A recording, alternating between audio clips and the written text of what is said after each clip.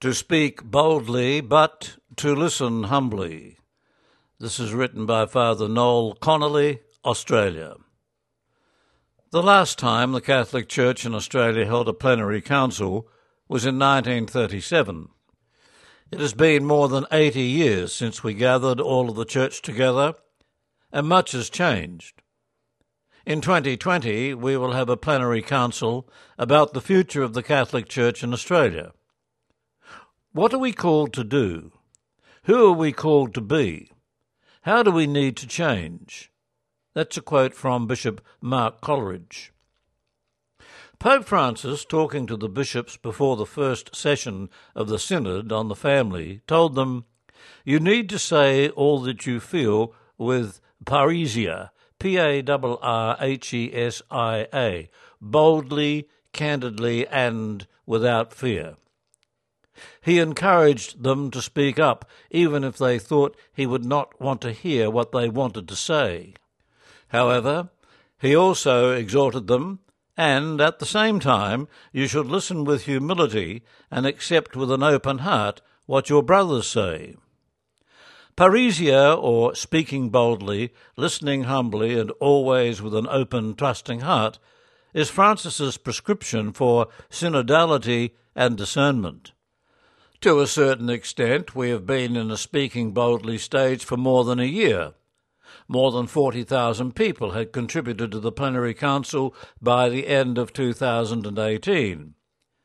On Ash Wednesday of this year, all that had been said will be analysed by the National Centre for Pastoral Research to identify the major themes or topics and then fed back to the people of the Australian Church. Naturally, people have spoken boldly. It is the first council for more than 80 years, and the first at which the lay people have been invited to speak up, as is their baptismal right. Now we are entering the second phase, and the emphasis will be more on listening and discernment. Pope Francis uses the word dialogue 59 times in the Joy of the Gospel, the Apostolic Exhortation Evangelii Gaudium, and the word listen 31 times. Listening is key to discernment for Francis. We need to practice the art of listening, which is more than simply hearing. Listening in communication is an openness of heart which makes possible that closeness without which genuine spiritual encounter cannot occur.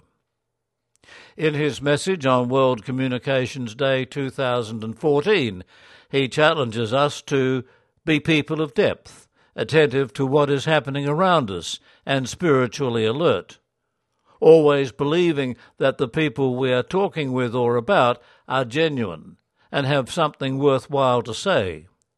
Group discernment requires a commitment to listen attentively and to trust the intentions of others, together with a willingness to share our own experiences and insights and let go of our assumptions or biases. The question at the heart of a pastoral planning process is not what will we do, but what is the Holy Spirit leading us to do? The plenary council is not like a parliamentary debate of theological opinions. Although we are to speak boldly, we are also to listen humbly, and that requires personal freedom, open-mindedness, trust and patience. It is the only way we can hear what the Spirit is saying through others and even deep in our own hearts. Finally, Pope Francis invites us to listen to a group that probably has not received sufficient emphasis in our preparations for the plenary council so far, namely, the poor. In the Joy of the Gospel, he reminds us they have much to teach us. We need to let ourselves be evangelized by them. The new evangelization is an invitation to acknowledge the saving power at work in their lives and to put them at the centre of the Church's pilgrim way.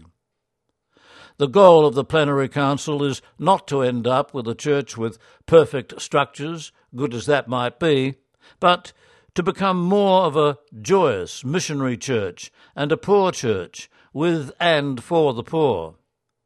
Only then will we be Christ-like and convincing to our secular brothers and sisters in Australia.